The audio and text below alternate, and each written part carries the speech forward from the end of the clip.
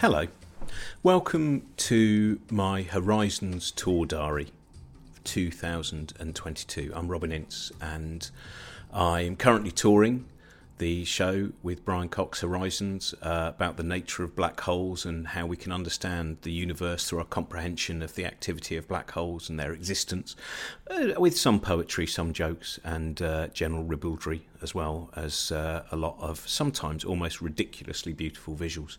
And this is a diary that I've been keeping since just before the tour started. I just decided that I'd keep a diary because sometimes at the end of the day or at the beginning of the day, using words and putting them into a structure to create shape and form can just help give us some kind of pattern, really.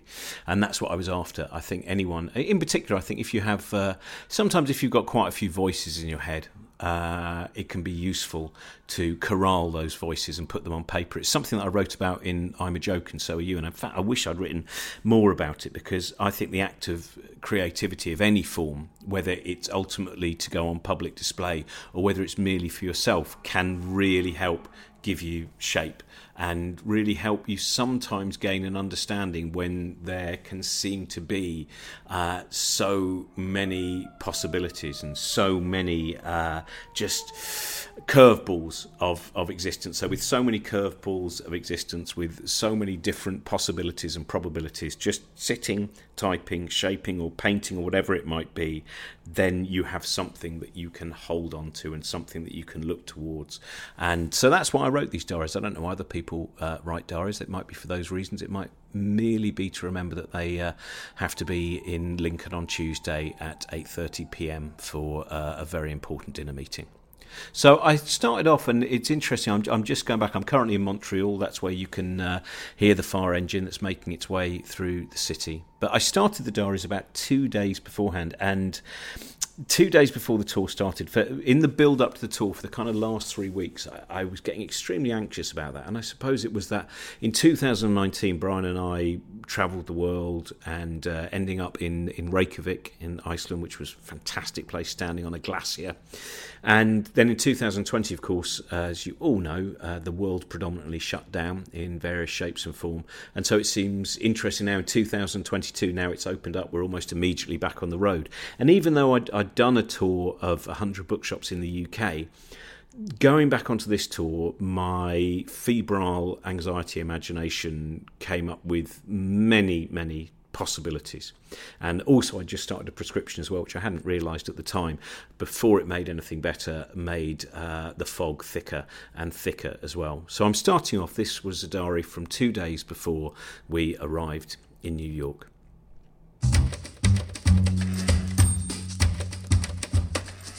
For some, an extreme sport is leaping into a canyon attached to a rubber rope or swimming with sharks.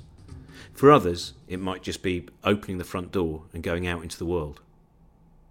I'm looking at my attic room for the last time for a while. This is where I've spent most of the last 2 years, though there were also some months where I lived at my father's house, and there I slept in the room that I was born in.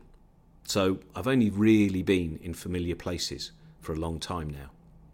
I did spend a couple of months touring the independent bookshops of the UK, but even then there were only rivers between home and me. Now there'll be an ocean.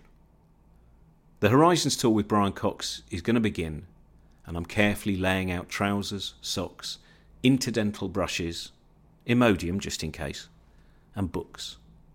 Too many books for a suitcase, but of course, books. I'm trying to read a different book from each city that we go to. I've already chosen my books for New York. We go there twice, so I'm allowed at least 2. The first there is Patti Smith's Just Kids, the beautiful story of youthful hope, love and imagination, and discovering the universe that expands within the people that we love. I also have the very short book by E.B. White, Here is New York, an essay written for the New Yorker in the sweltering heat of the summer of 1948. For Washington, D.C., I've got George P. Pelecanos' Shame the Devil. Technically, it's 8 pages longer than my 299-page maximum for each city book, but I'll give it a hell of a go. For Philadelphia, I've risked 2 books, which is The Thurber Carnival, which includes The Secret Life of Walter Mitty, that you, I'm sure, know, the Danny Kaye film, which also includes an appearance by Boris Karloff. And the fiddle is happy. And Elaine Brown's A Taste of Power, a black woman's story, which is her story of being the first female leader of the Black Panthers. For New Haven, I've got a recommendation from Neil Gaiman, which is Bernard Wolfe's Limbo. To give you some idea of that story, the back blurb says, in the aftermath of an atomic war, a new international movement of pacifism has arisen. Multitudes of young men have chosen to curb their aggressive instincts through voluntary amputation, disarmament in its most literal sense. That, by the way, is about 110 pages over my maximum, so I don't know how far I'm going to get. The rule is I don't have to finish the book in the city that I'm in, but I do have to finish all of the books by the time we finish the tour, I think in Berlin, probably in late March. Anyway, after New Haven, it's just going to be a case of wandering into independent city bookshops, wherever they can be found, and being steered by the readers behind the tills there. I also thought that now might be the time to read a biography of David Foster Wallace. And I could begin Infinite Jest again. I've begun it many times. It only ever stops just because of my terrible attention span and the fact that more often than not I've suddenly got another project which I have to very quickly research. But I've enjoyed the first 100 pages quite a few times now. The author, the biography in Every Love Story is a ghost story. Inside that, you'll find the phrase, the Howling Fantods. This was a favourite of Foster Wallace's mother. The howling fantod, a fantod, is a deep fear or revulsion. It's a word I can empathise with now. Having spent so much time surrounded by the familiar, the thought of going on a world tour is daunting and has conjured up a great anxiety. In the last month, my senses for the quietness of my recent life have sharpened. The bird song and the blossom, the movement of the sky, the great fortune I have to be able to have access to peace, even as my inner monologue rambles on, the strange persistence of so many silent and silly thoughts. Returning to the touring world, to city after city, to the noise of cramped and frantic life all around us, the daily journeys to a new room and a new complimentary soap, and new, possibly threatening noises. I feel like the first passengers of automated steam travel, fretting that when I reach such speeds of life, I might disintegrate. Each morning, I wake disturbed and try to have a conversation with my anxiety. But it was scoured in my brain a long time ago. It's an anxiety that's not open to listening to a rational mind. And very probably it's not even able to understand language at all. It growls with pointless paranoia, always ready to conjure up a new anxiety should you defeat its first choice of fear. The meanness of me, sitting in a frontal lobe in its velvet coat and jodhpurs, arrogantly imagines it's in charge of the stable as the horses rear and gallop rapidly. It tells me, "You are lucky. Imagine teenage you being told you would cross the world in a travelling show about supermassive black holes and holographic theories. You should be overjoyed." And one of me most definitely is. If I could just get the other ones to shut up, then I'm really going places. But whatever happens, I'm going places. I've kept my anxiety concealed for most of my life, though obviously I haven't really. It comes out in moments of anger or unjustified silence towards loved ones. But I only really started to understand the perpetual hammer pounding after I wrote I'm a Joke and So Are You. I feel embarrassed to admit the persistent and unhelpful inner life. We live in a culture of keep calm and carry on. Maybe it's not embarrassment, maybe it's shame. It seems also impolite. It's not the done thing. We conceal and conceal and conceal until it's grown into a crushing monster that can smash you. After much thought and worry, I did send an email to 2 of the people I'll be travelling with, just to admit that my anxiety is peaking of late. It won't cure it, but maybe it will reduce just a bit of the internal pressure if I'm not hiding from it. I received a friendly email back reminding me that we'll be in Central Park on Wednesday night, punching each other in the sunlight, and possibly watched over by the Mad Hatter 2. Here we go again. I survived the world in 2019. Time to go there one more time and survive it again.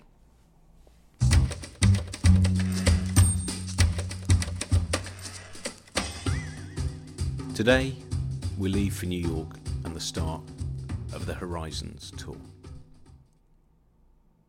On my way, I remembered back to the late 80s, to that day when I felt grown up. I felt grown up when I went with Heather and Carolyn to the Robert Mapplethorpe exhibition at the National Portrait Gallery.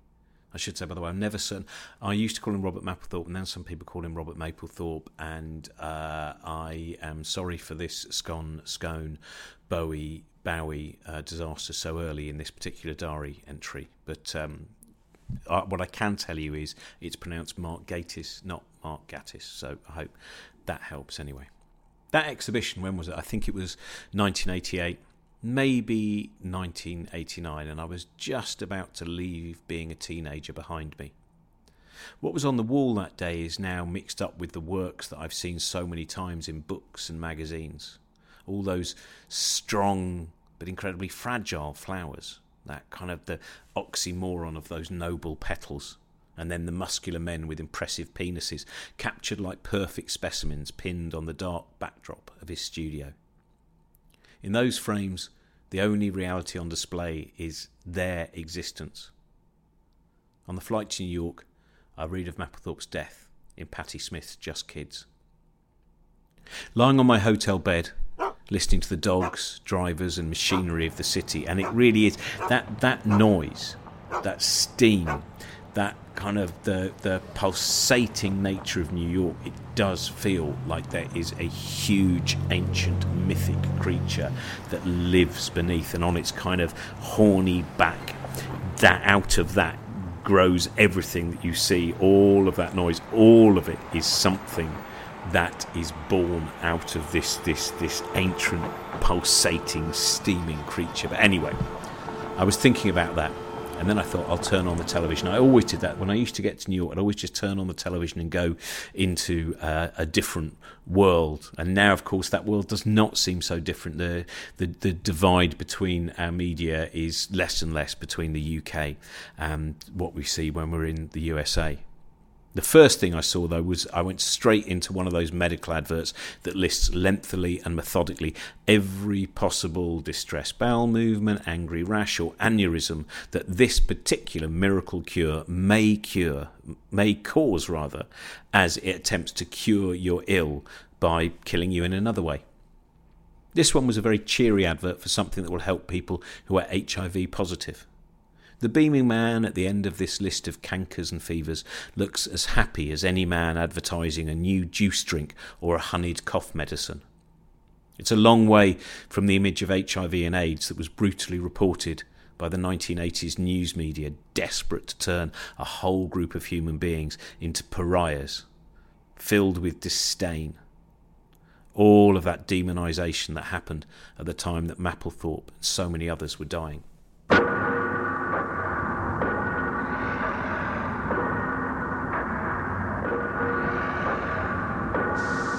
First, only gays and IV drug users were being killed by AIDS. But now we know every one of us could be devastated by it. The fact is, over 50,000 men, women and children now carry the AIDS virus. That in 3 years, nearly 2,000 of us will be dead.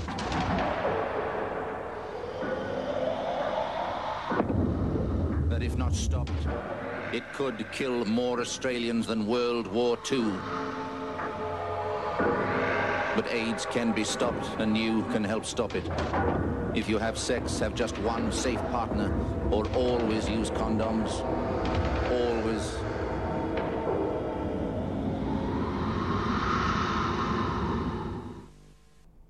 I haven't spent enough of my life listening to or reading Patti Smith. When I saw her on before Nick Cave, at the gig he did at Victoria Park. It was just the incredible. I'd seen her perform a couple of times before, but that was the truly transitional moment in terms of realising how much of my life I'd wasted not listening enough to Patti Smith, and she is like I will often say, but she is one of those performers where it does feel like an incredible and beautiful act of shamanism. We cannot roll over. We cannot let the darkness around us. And it's interesting when reading about Mapplethorpe, who idolised Warhol when he and Patti Smith were together, though she summarises her attitude to Andy Warhol as, "I hate the soup and felt little for the can." She recalls Mapplethorpe explaining his artistic process. "I stand naked when I draw. God holds my hand and we sing together." For reading Arthur Rimbaud at school, she was suspected of being a communist. "And then they threatened me in the John," is how she summarises that particular relationship with the other pupils, wary of anyone who didn't write in English as their first language. Just Kids beautifully encapsulates two young people living on tin stew and day-old bread, not merely dreaming of where they were going to be one day, but knowing one day something would happen. And for them it did. There's a melancholy for all of us, remembering when we were young and we had all those dreams and possibilities before time carried us on and hardened our options and narrowed our paths, from what will I be to what have I become. Rose-tinted reflections that exclude all those days of trying to fashion yourself into something that you were not. I've also begun reading E.B. White's Here is New York, written in 1948. It's a miracle New York works at all. The whole thing is implausible. He believed that New York was peculiarly constructed to absorb anything at all, and that no one should come to New York unless he is willing to be lucky. It was a pleasurable way to spend the flight and then the beginning of my day in Manhattan, walking through the New York of the late 1940s, into the Chelsea Hotel of the late 1960s, and then finally arriving in the actual 21st century.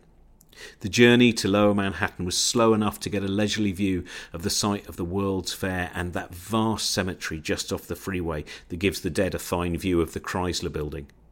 And all those wooden houses that excited me so much when I first saw New York when I was 19 years old. On that day, I remember flying close to the illuminated Statue of Liberty as we came into land. I'm pretty certain it's actually a false memory, but I'm keeping it anyway. It's too late to change it. When we got to our friend James's house, we were excited to see American television for the first time actually in America. We turned on, and the first channel gave us Man About the House, the 1970s British sitcom, followed by a Doctor Who episode, Genesis of the Daleks. All inferior creatures are to be considered the enemy of the Daleks and destroyed. No, wait! Those men are scientists. They can help you. Let them live! On this occasion, Brian and I ate some prepared kale and then walked to Battery Park to lengthen our internal organs that had become hunched by the flight. An early night, not long after dusk, and I, as any Edgar Allan Poe admirer is likely to do, slept fitfully, unsettled by the anxiety of a lengthy car journey to Washington, D.C. the next day. Sadly, we're not using trains due to the worry that infection with COVID could lead us to a 10-day enforced stay in the Comfort Inn in Columbus, Ohio. At 6 a.m, I gave up trying to sleep and ate the corners of a flapjack to create an oat bed for sertraline. It's showtime.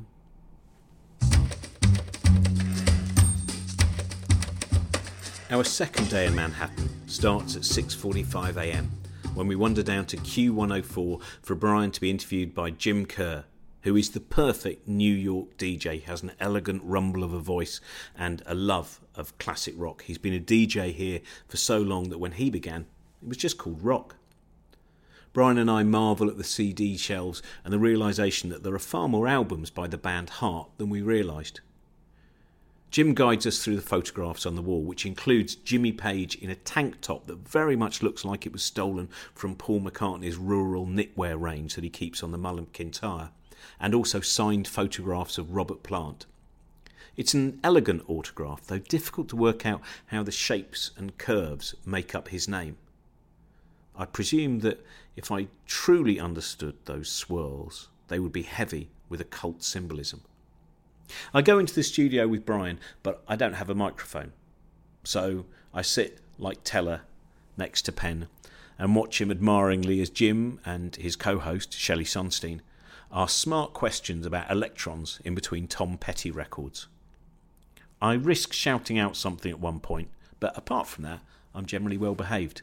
That think. I know. You made that statement you made. We're a collection of atoms that think. It's an astonishing thing. And it took the best part of 4 billion years to get to that point on Earth. And that's a long time, even in physics terms, a third of the age of the universe. So I think we might be one of the very few places where that's happened. So not microbes, but an actual civilization. Okay, since you brought up atoms, okay, I have a question for you. Jim has been a DJ long enough to have the confidence to take us back down to the lobby and onto the street in the 6 minutes he knows he has between Billy Joel and the traffic and travel. Back at the hotel, we eat omelettes and discuss Apollo 8, which is a very normal way of us spending breakfast, and then Brian goes off for another podcast interview with Barstool Sports. I put my New York books to the back of the case for now, and I moved to George P. Pelikanos' Shame the Devil, which now is at the front of my reading list. This is my Washington, D.C. novel for my round-the-world reading tour. It's a novel that doesn't take long to be viscerally violent and visually striking, as I'd been told. I only go a few pages in. I'm not in Washington yet, so I don't want to break the reading rules, whatever they are, because I've made them up myself. Plus, I'm not quite rested enough to deal with too much homicide. I repackage my complimentary soap, imagining that this scant action against wastefulness will somehow make up for the environmental cost of all this travelling. Each time I remove the soap from its increasingly flummoxed packaging, I'll think, yeah, you're a good guy really, doing a lot of great work for the environment. Now when I look at hotel complimentary soaps and balms, I'll always think of Gilbert Gottfried and his splendid frugality. A $3 million apartment in New York, but he went to gigs on the megabus and had suitcases under his bed packed with small vessels of conditioner and complimentary razors. All of this I saw, by the way, in the 2017 documentary about him just titled Gilbert, which is an utterly beautiful piece of work about him, about his wife, Dana, and his children. He's a very sweet, rather shy person off stage. It's quite amazing to see him when he's not on. A lot of memories being here. My father, he used to get very angry about my brother. I dropped out of high school. I'm sure my father thought he's the loser of the group. The rest of the day is travelling. Natalie picks me up at the hotel at 11 a.m. and we sit in a car on 7th Avenue waiting for Brian to finish whatever baseball analogy he's using to explain the Big Bang on this particular sports podcast. He comes out with a bag of hooded tops for himself and a baseball cap for me to cover my bald head. I've been anxious about this lengthy car journey. I prefer the train, it feels less trapped. But because we're being careful to stay in this bubble, a long road journey it is, out of the Holland Tunnel and into New Jersey. I'm always enthralled by the industrial landscape over the river, as if all of these vats and chimney stacks are keeping Manhattan alive, part of the other things that pump the blood into that mythical beast beneath the island. It's a world of Eloys and Morlocks. After that, the freeway is fringed with skinny, suffocated trees that look like they haven't made it out of winter for a few years now. Brian sits with his laptop and edits the end credits while I stare out of the window and juggle cultural references in my head as we pass malls and clapboard houses. Sometimes I see Edward Hopper, sometimes Cormac McCarthy, sometimes George A. Romero. I survived the journey without too much edginess, helped by the self-hypnotism of constantly staring at girder bridges and also listening to David Deutsch's The Fabric of Reality. In Washington, D.C., we stretch with a walk to the White House and admire the enormity of the Treasury building. How many copies of Ayn Rand's The Fountainhead are still found on desks there? We eat a rich meal whose sauces will later strike me in the stomach. But for now, we yet again discuss shamanism. This particular shamanism of art, not Patti Smith, but the choreography of Gwen Verdon and Bob Fosse.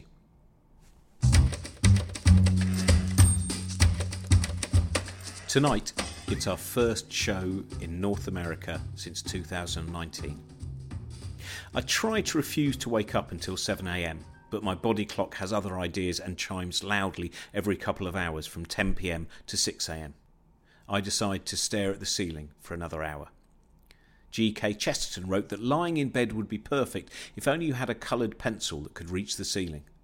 I had failed to pack one of those, but I doodle on it anyway from a distance, and so incur no extra room cleaning charges, as imagination leaves no stain, at least here.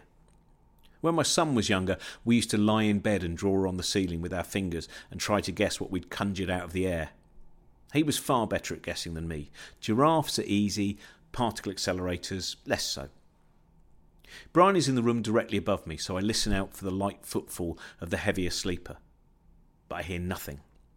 I continue reading Shame the Devil, set in the Washington neighbourhoods that I will not see today.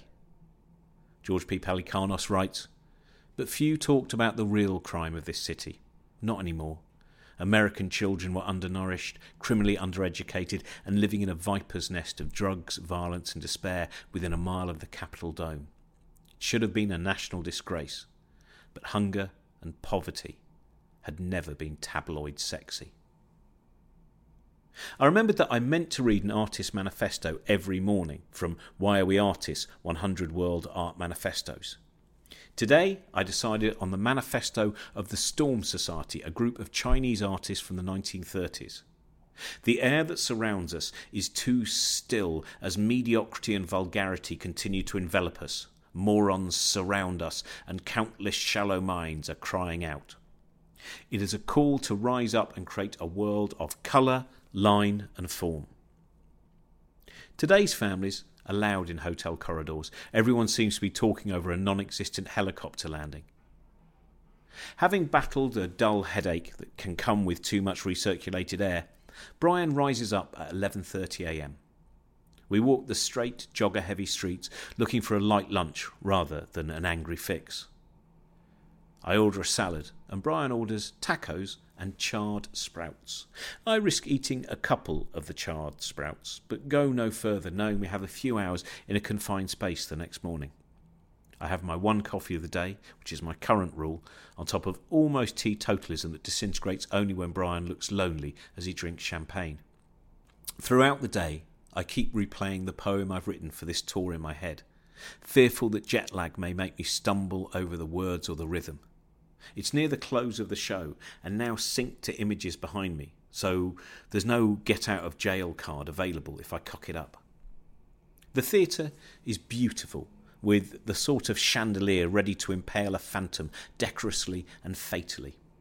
It's 3 weeks since we last performed a version of the Horizon show. Brian twiddles with details and I make notes with hotel pen on hotel paper, but my wife has insisted that I do not take every pen that I see on this tour as I did in 2019. Too many pens, but none that could reach the ceiling. The audience are lovely and whoop joyously at the mention of the infinite monkey cage. This is good, as my existence in the show is very much a kind of low footnote for the USA leg, so people can be surprised when an old bearded man wanders on and spoils the view of the sartorially pleasing physicist. It's a good first show, only slightly marred by Brian lacking his industrial strength laser pointer, which apparently is too powerful to sneak through customs. America seems happier with laser-sighted rifles for deer slaughter than laser pointers for cosmological education. Mason in the audience is celebrating his 15th birthday, and we wish him a happy day, and his father tweets to suggest that we could all sing him happy birthday, but as far as I know, science audiences can be reticent when it comes to public displays of rhythm, so a round of applause must do. Back in the dressing room, we have a fine cheese board, but I skipped the dairy, fearing camembert caused colonic spasms on tomorrow's car journey to Philadelphia, possibly accentuated by sprout action.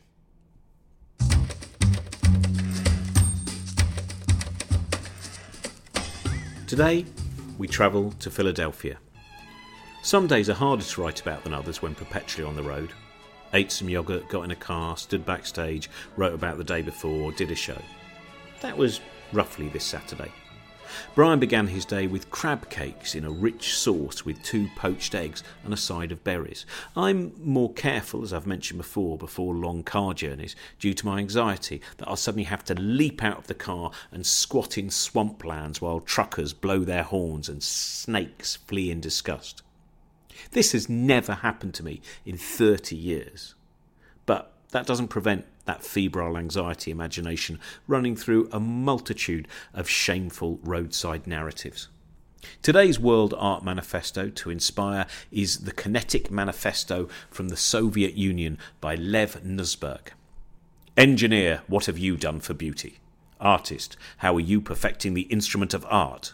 World. To you we offer an art of soul, mind and body. My attempt to use the same complimentary soap from hotel room to hotel room has been dashed already by the box being thrown away during a room clean. So this hollow gesture is shattered by my decision not to put this clammy tablet loose into my rucksack, which will, of course, eventually fragrantly slime my books. Today we're driving from Washington DC to Philadelphia. Brian uses his time to alter his illustrations of Penrose diagrams. He also explains enlightening cosmological issues of quantum entanglement to me. Then I listen to the talking book version of David Foster Wallace's Infinite Jest. We drive by Baltimore, a city I've sadly never been able to stop at beyond changing buses at the station in 1988. It is embedded in my cultural memory, due to my teenage obsession with John Waters and also my love of the cop drama Homicide, as well as the work of Barry Levinson. I'm sure the docks are greatly changed from Edie Massey's time, but I fondly remember her version of Big Girls Don't Cry being played on the John Peel show, and John Peel saying, I think really the Channel 4 should probably do a series of John Waters films, such as Pink Flamingos and Desperate Living. And at that point, that was the kind of bold thing that Channel 4 might have done. To let you know you'll never keep this big girl down. It also reminds me of a story about Divine, undoubtedly my favourite of Stock, Aitken and Waterman's 1980s roster of stars. Divine played a gig in Egham and fell through the stage, was then trapped in the floorboards of the stage, sunk into it up to her midriff, but nevertheless Divine just kept singing. Proper floorboard trapped chutzpah. One of my favourite lines from a film of all time remains the end of Pink Flamingos, where Divine delivers her manifesto, which includes "Kill everyone now." Could you give us some of your political beliefs? Kill everyone now. Condone first-degree murder. Advocate cannibalism. Eat shit. Filth are my politics. Filth is my life. Take whatever you like. Yes. How's this for a center spread? Christ almighty. Traffic's bad, so we have to go straight to the theatre with these new diagrams of the end of time. While Brian deals with the singularity, I seek out a new song for the end credits, and I'm not going to tell you what it is, but it's a fantastic song. Tinkering with the universe takes longer than imagined, and we go all the way up to the 6 p.m. deadline before it is dark stage. Going back to the hotel, there are revolving doors that appear to be bamboozling everyone. Brian never likes to see occupants of a hotel he's staying in failing an intelligence test, so it puts him in a bad mood, made worse by his keycard failing to work when he gets to the 25th floor. Our tour manager Lee takes everything in her stride, and he's soon experiencing his optimum 20-minute siesta, which assimilates his mind in time for stage time. The rooms hum loudly with the noises of surrounding rooftop air conditioning blades spinning, which gives them a soundtrack not dissimilar to a Razorhead. I do not look behind the radiator, but I know that in heaven everything is fine.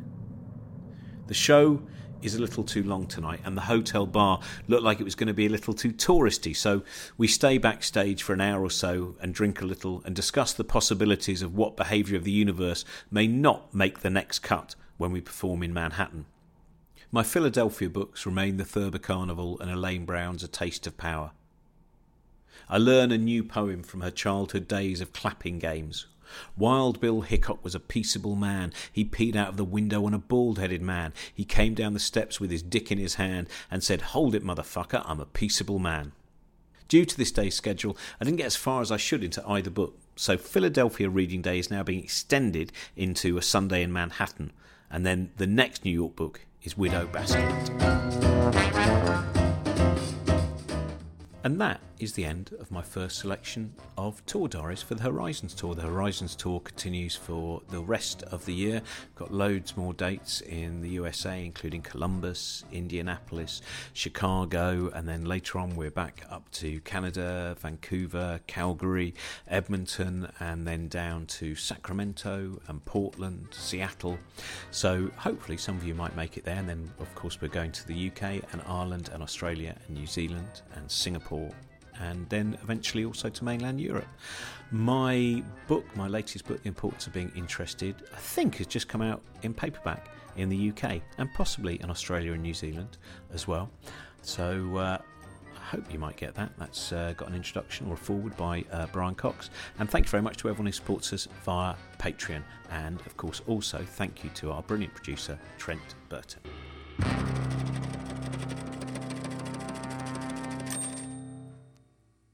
This podcast is part of the Cosmic Shambles Network.